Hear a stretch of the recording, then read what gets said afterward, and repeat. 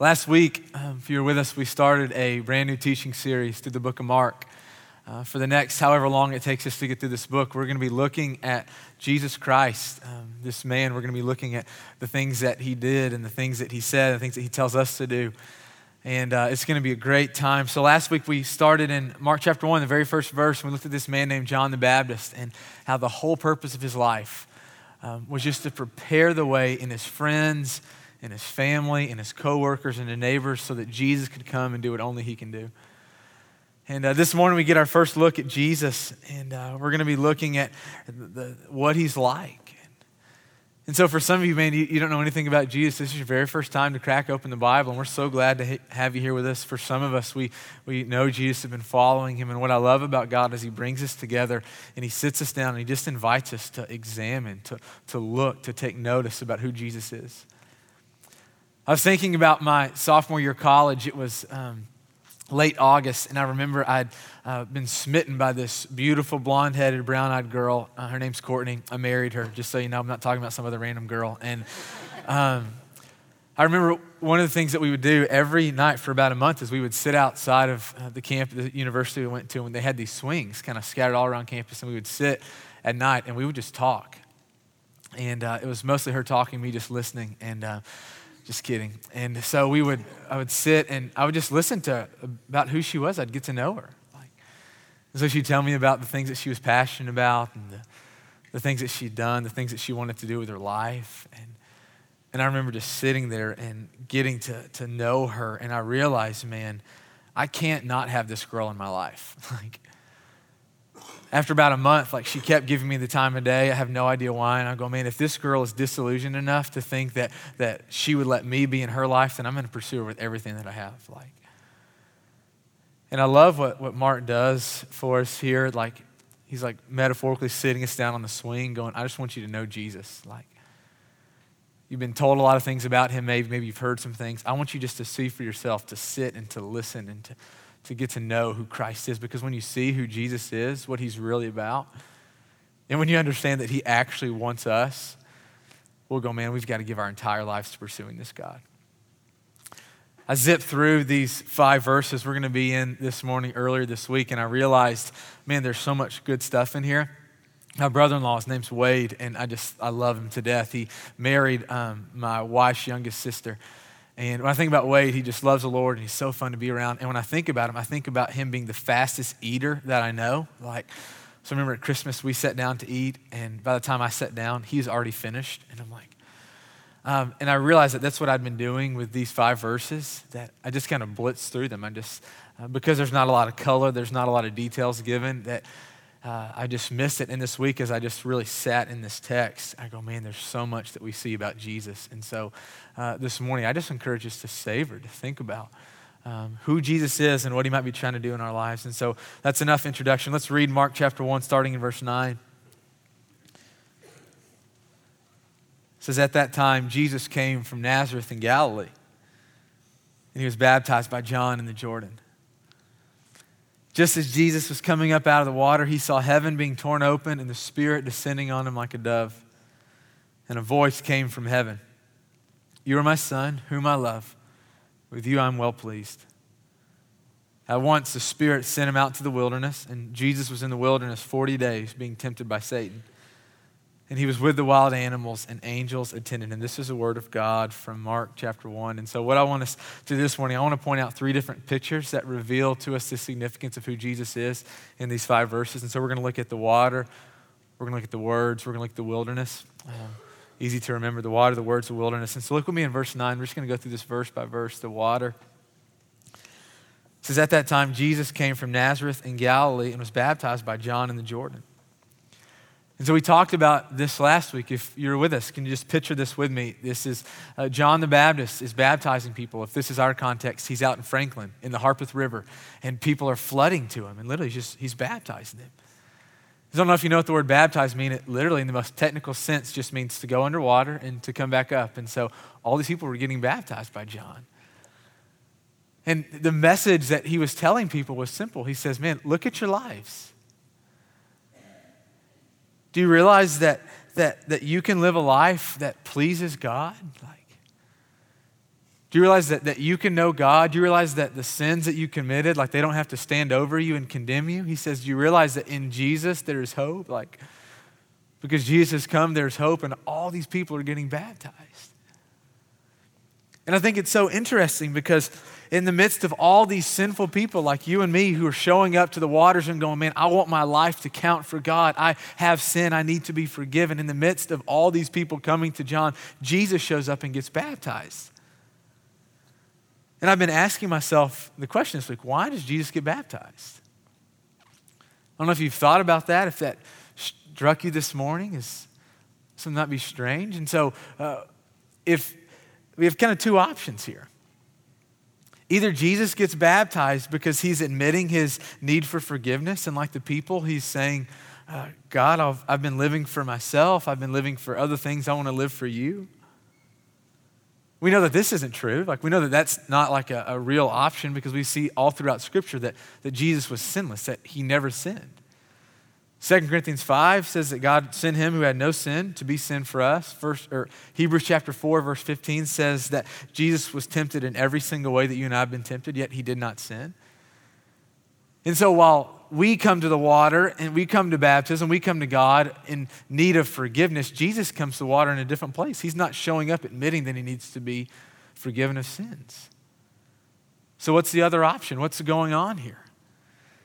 It just kind of hit me this week. It's not that he shows up to the water admitting to his sin. He shows up to the water submitting to carry our sin. You see, the water is the place where we unhitch the sins of our lives. For Jesus, the water, the baptism was a place that he agreed to hitch up our sins to his life, to carry him to the cross. You see, there's something significant that happens in baptism. If you've ever been a part of a baptism, if you've been baptized, if you've seen it, there's something that is beautiful that happens. It's not mysterious or mystical, but it's beautiful. It's this place where we're literally, you go down into the water and you come back up, and it's this, what you're saying to God is that I believe that going down in the water because of Jesus, I'm forgiven of every sin. And so it's like a death, like our sins and our shame and the condemnation and the fear, that it stays in the water, but you and I come out. No longer bearing our sin, no longer bearing the shame or the condemnation. And I just kept thinking about how beautiful it is what Jesus does here. That it's him showing up and saying, Father, I will pay for their sin. The sins that Brandon committed, the sins that Laura commits, the sins that Andrew commit, I will pay for them. I'll die for them. You know, I was thinking about the weight of this, the beauty of this, that Jesus pays our debt. You know, I'll share a couple stories maybe that can help bring this down a little bit. My junior year of high school, been driving for a little while, and I was over at my friend's house, and his name is Bone, is his nickname, because everyone in West Kentucky has nicknames because we're just rednecks, and it's true. And so I was over at his house, and I was backing up out of the driveway, and I just ran into his truck, not on purpose. And I just, as soon as I hit his truck, I'm just like, dang it. I started thinking about like all the money that I earned that summer was going towards fixing his truck. Think about the humiliation of like having to tell my buddies what I'd done. And I go home and I tell my parents, hey, I was like just stupid. I wasn't paying attention. I backed in my friend's truck tonight and just disappointed. Went to bed just full of just like anger at myself. And I remember right before I went to sleep, my dad walked into my room and he said, Brandon, I'm going to pay for for Bone's truck to get fixed. I'm like, why? He's like, I want to take care of it for you. Like, there was something about that moment where I just go, man, like this is what I had done. This is my problem.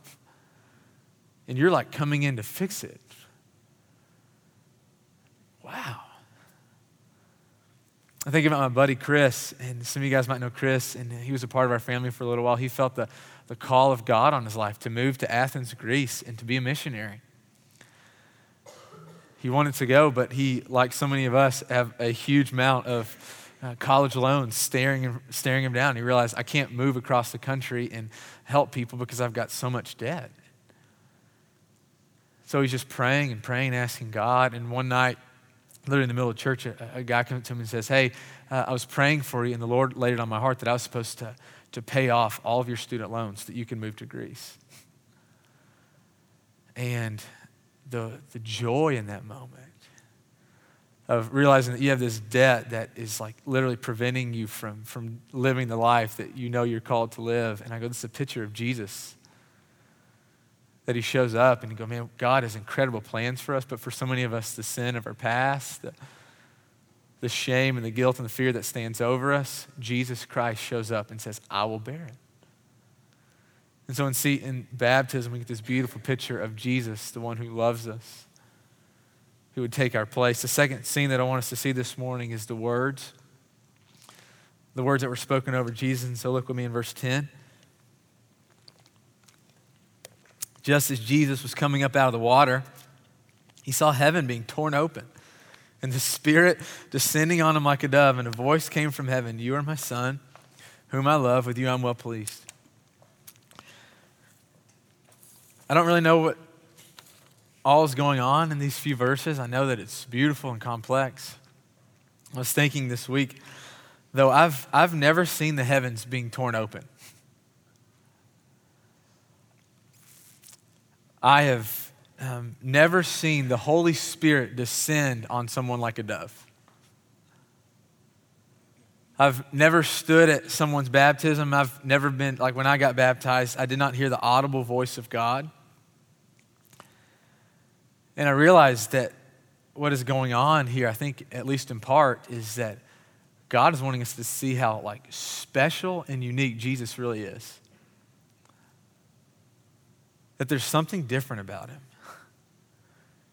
So I was thinking about, all throughout the Old Testament, God has been speaking audibly. This isn't the very first time that God speaks.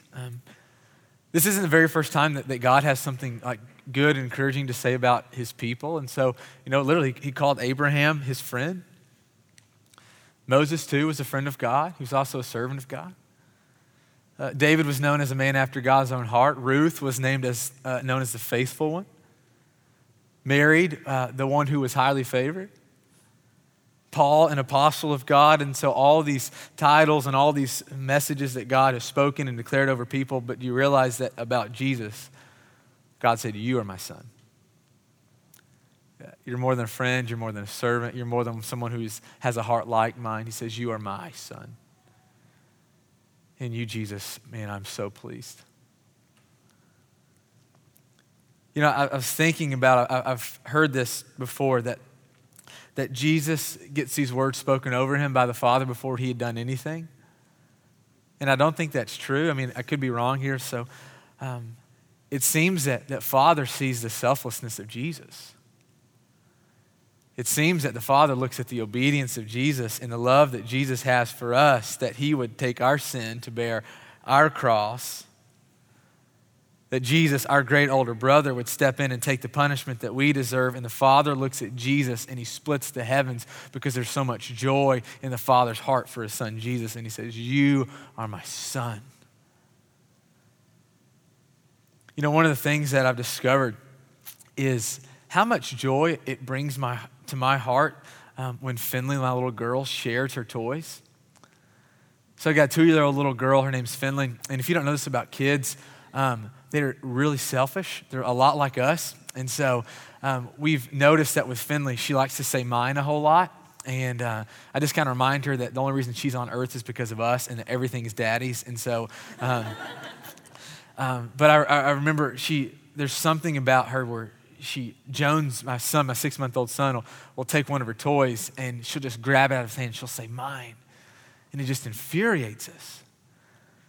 But what we've seen recently is that every once in a while, Finley will be playing with her toy and Jones will be sitting there toyless and she'll give him a toy. And I know that that's so small, but to watch your kid do something, share the best that they have with another, brings so much joy to your heart. And the Father looks at Jesus as he agrees to pay our sin, to pay our debt. And the joy of the Father can't be contained in heaven. I wonder what it was like for Jesus Jesus was fully human, just like us. Could you imagine literally hearing the audible voice of God, like thundering, like when you walk out a marathon day? Could you imagine? Clint, you're my son whom I love, with you I'm well pleased. It's like, Keely, could you imagine? Keely, you're my daughter whom I love, with you I'm well. Like, could you imagine like hearing that from God? Like, we have faith in God. We know that there's God. We don't have to be convinced that, for those of us who are followers of Jesus, we know that he's there. But wouldn't it be amazing to like hear his voice? Like, to know without a shadow of a doubt that this is how God perceives us. Think about the confidence that Jesus had in life. We're going to see a lot of things that Jesus goes through over the next several months. I think he was really grounded in who the Father told him he was, and allowed him to go through so many things. And I love the words that we see being spoken over Jesus. Reveals how deeply loved he is by the Father. We looked at the water, looked at the words. Let's look at the wilderness. Verse 12. It says, at once the Holy Spirit sent Jesus out into the wilderness, and Jesus was in the wilderness for 40 days being tempted by Satan. He was with the wild animals, and angels attended him. The wilderness was a place all throughout the Bible that was a proving ground. It was your semester finals. It's the place where God would so often test his people to see if they were really his people. You saw this with Moses, you see this with Elijah, you see this with Israel, all throughout the Old Testament. So many times God would bring his people to the wilderness. The wilderness, when you think about what the wilderness is, it's desert. So when you think with me about what is a desert? It's dry, right? It's barren, it's isolated. And I go, it's so interesting that after Jesus has this amazing moment where he signs on the dotted line that he's going to carry our sin to the cross, where the Father splits the heavens and speaks. It's like this incredibly spiritual moment. And the Father's next move is to send Jesus into the desert with the enemy. And I go, isn't this life? Like, isn't this what life is like? And it's so often if you're a follower of Jesus, it's like the moments where you are just in tune with God that are so often quickly followed by moments of dryness, isolation. So often the moments where our hearts are locked into God are so often followed by moments where the enemy comes to pull us away from the Father. I love what Mark tells us, though. He says that Jesus was in the wilderness and he was being tempted. That's all he says. Doesn't tell us if he overcame. It doesn't tell us if he was triumphant. It doesn't tell us if he gave in to temptation. We know from Matthew chapter 4 and Luke chapter 4 that by the power of the Holy Spirit that was at work inside of him, that Jesus overcame every temptation that the enemy came at him with, that Satan, the very real enemy of God, the enemy of us, that Jesus overcame him. And I go, but why didn't Mark tell us about that? Why does Mark not mention that Jesus overcame the temptation? And I think it's because he's wanting us to see something else about the story. He's like coming at it from a different angle.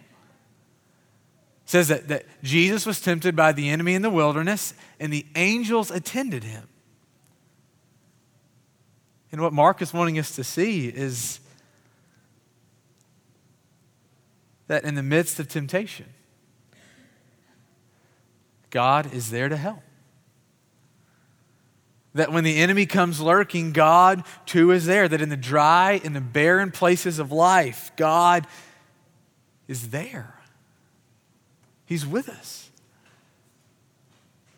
And the thing that he wants us to understand as we look at Jesus, as we look at this real man who really lived, who's still alive, is that in this moment in his life when he was in the wilderness being tempted for 40 days by the enemy, God was with him. Help was there. Mark gives us these three great pictures of Jesus. I think because he wants us to understand who Jesus is. It's like he's given us this moment to like sit on the swing with Jesus and to hear about him. To see what he's offering, to see what he's come to do. to see what's available for us. You know, I think so often, like in my life, I've shown up to places like this, or I show up to read, or I show up to pray, and what I really want to just do is to be an admirer of Jesus. I want to be a fan of Jesus. And the thing about Jesus is he's not looking for people who are just admirers. He's looking for people who will come to know him on the most deepest level and who will follow him and become like him, who will be a part of what he is doing in this great world. I missed this detail that I've never noticed before. If you were with us last week, we talked about John the Baptist, and John the Baptist in Mark chapter 1, verse 7 and 8. You can go back and read this today.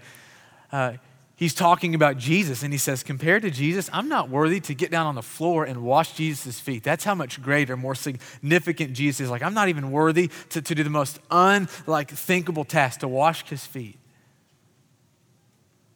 And then what is John doing in verse 9? What's he doing? He's baptizing Jesus. I don't know if you understand this or not, but it is an incredible honor to baptize someone. And I think what Jesus is showing to John is, John, you're right, you're not worthy. But I've come so that unworthy people like you can know me and be included in my ministry, in my life, in my work. I love how I got to see this week. It's so beautiful when the church gets this. That we're not just made to be people that admire Jesus, but we're people that are made to know Jesus, to walk with Jesus, to be a part of what he is doing. And so I was having coffee with this guy on Wednesday morning, and he was just telling me about his story. And he was telling me about how he first came to Ethos, that there was this pretty girl that he'd ask out on a date, and she said yes. And so on their date, she was telling him about Ethos, and she invited him to come to church. And I go, man, good for you. Anytime a pretty girl invites you to church, go to church with her. That's a good thing. And so he shows up at church, and he realizes, like, in the midst of being here, they just felt uncomfortable. Like, he and this girl, like, didn't continue dating, but yet he just had this desire to keep coming back. One week he heard this message from Dave, and Dave was saying, hey, if you're not a believer, you're welcome here. And so this guy didn't grow up in church. He didn't believe in Jesus. Like, he didn't know God. But he go, man, if this is a place for people who don't believe, this is a safe place. And man, I'm glad to be here. He kept coming. Told me about one of the coworkers that he works with, and that's what coworkers do. You work with them. And so he was at work, and his coworker was telling him about just thing that he did to connect with God, that he'd go on prayer walks. Literally just walk outside and pray. And so he said, I'm going to try that. So in the midst of this prayer walk, he said, for the first time, I had a conversation with God. He said, I was speaking and God was responding. It's like I was asking and God was answering. Like I was seeking and I was finding. I'm going, yes, that's what happens when you turn to God, when you surrender, when you come to him, you find him every time. Every time you find him, if you seek him, you'll find him every time. And so we're sitting there, and he's telling me about, man, I believe in Jesus. I believe that he's the Son of God, and I believe that he hears me and that he loves me. And I'm going, okay, so what do you need to do? It's like, I want to give my life to Jesus. I'm like, awesome. I was like, when do you want to do that? I was like, we can do that on Sunday. I was like, we have baptism Sunday coming up. I was like, or we can do it today. There's a baptistry set up at the cannery. He's like, I can get baptized right now. I'm like, yeah. He's like, I want to get baptized right now. I'm like, right now, 9 o'clock on it, Wednesday morning. He's like, yeah, right now. Okay. So we go down and we baptize this guy. I later learned that another one of my coworkers, he's a barista at the well, and he was telling me that he was just kind of looking at all the people at the well, and he was praying for them. He sent me a message, and he said, Brandon, I was looking at you and this guy, and he's like, I don't know this guy. He said, but I just felt the Holy Spirit leading me to pray that this guy would receive what God longs to give him. And I sent him back. I said, well, God answered your prayer because he received the Holy Spirit and salvation and fullness of life with God today. And I just was driving back that day going, man, look at the way that Jesus works. that Jesus has been pursuing this guy's heart for a long time, and he allowed other Christians to be a part of it. This girl just invited him to church. And this coworker told him about a prayer walk. And Dave told him that he was welcome here. And we got to stand over him and baptize him. And I go, man, there's so much joy. I told him, I was like, man, you need to go back and tell that girl that you became a Christian today. And I go, this is what happens when we know Jesus. When we don't just know a bunch of facts about him, but our hearts are like locked into him, when we are committed to living in this life for Jesus. You get to be a part of all kinds of crazy stuff like this. Watching Jesus do what he does. Like John the Baptist, though we're unworthy, we get to be a part of it. It's amazing. So what do we do with this? What does this story about Jesus mean for us? What is the fact that Jesus Christ is not dead, but he's alive? What does this mean for us? For some, I think it starts in the water. You might be sitting here and you go, man, for the first time, like, I want to know God. And I believe in Jesus. And I realize that I need to be forgiven of sin. Let Jesus take it from you. Experience what it's like to be forgiven. You know, one of the reasons I so often forget about my need for Jesus is that I forget that he has taken away the entirety of my sin. Past, present, and future. You know, I am constantly aware of my sinfulness, but I'm so often forgetful that because of him, I'm forgiven. And when you set your heart to this reality that Jesus has come to take away our sin, your response is to always want more of him, to want to follow him. When you think about the sins that you stumbled up into last night and this week and the past year and 10 years, and the fact that Jesus Christ would say, I've come to take them away so that you can be forgiven, so that you can know God, so that you can enjoy salvation and the Holy Spirit and life forever in heaven. When we think about this truth, we go, God, give us more of yourself. For some of you this morning, it starts in the water by you saying, I believe and I want to follow. Here in just a minute, we're going to stand and we're going to take communion. If you want to get baptized, or if you're just interested in taking another step in your journey towards faith, there are going to be some men and women at the Red Respond banner to your right. And we'd love to just talk and pray. If you want to get baptized, you can get baptized today. We have a place set up for you to do that. Whatever it is. For some of you, this is where you are. For some of us, what we need to realize is that the same words that were spoken over Jesus, if we are in Christ, the same words are true of us. So if we have faith in Jesus, if we are walking with him, if we follow him, these words that we are the sons and daughters of God, dearly loved, they are true. That you and I are not some second-rate stepchild. We're not someone that the Father, that Jesus just tolerates, that you and I are people that God wants in his family. John 1, verse 12, says that anyone who believes in Jesus, anyone who would receive Jesus, this great gift of forgiveness and salvation, you become a child of God. So that you no longer have to be fearful. If God cares about you, if he loves you, you can experience him in the most intimate way. I was holding my son Jones yesterday as he was taking a nap, and I just realized as he was sleeping, I just watched his like little chest go up and down as he was breathing. And I go, man, I love my son so much. And he doesn't do anything. But he's my son. And I go, you are a son and a daughter of God that he delights in. And for some of us, we just need to be reminded of this.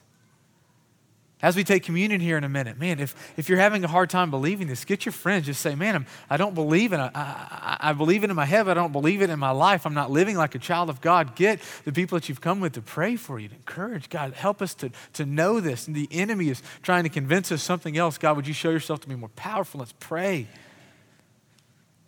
And for all of us, what we need to know is that if we are in Jesus, that God is always near.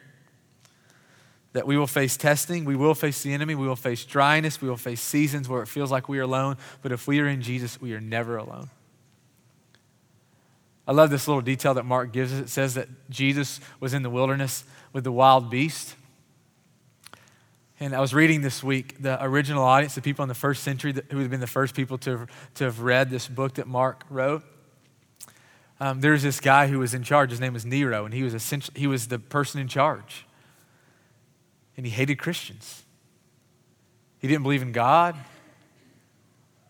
And so often what he would do to literally, and we can't even fathom this because this is so different than our context, but he would identify Christians and he would literally throw them in the middle of a ring with a lion.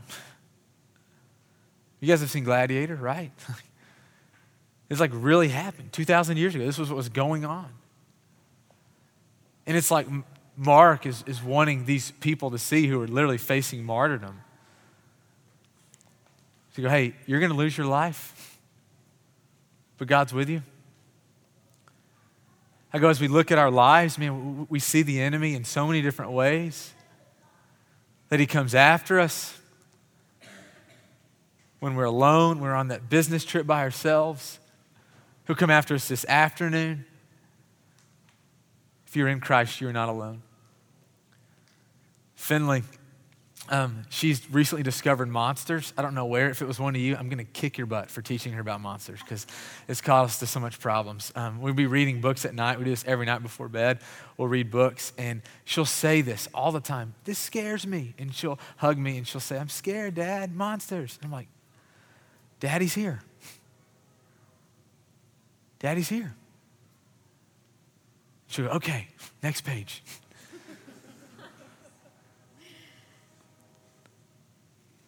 Monster, Dad.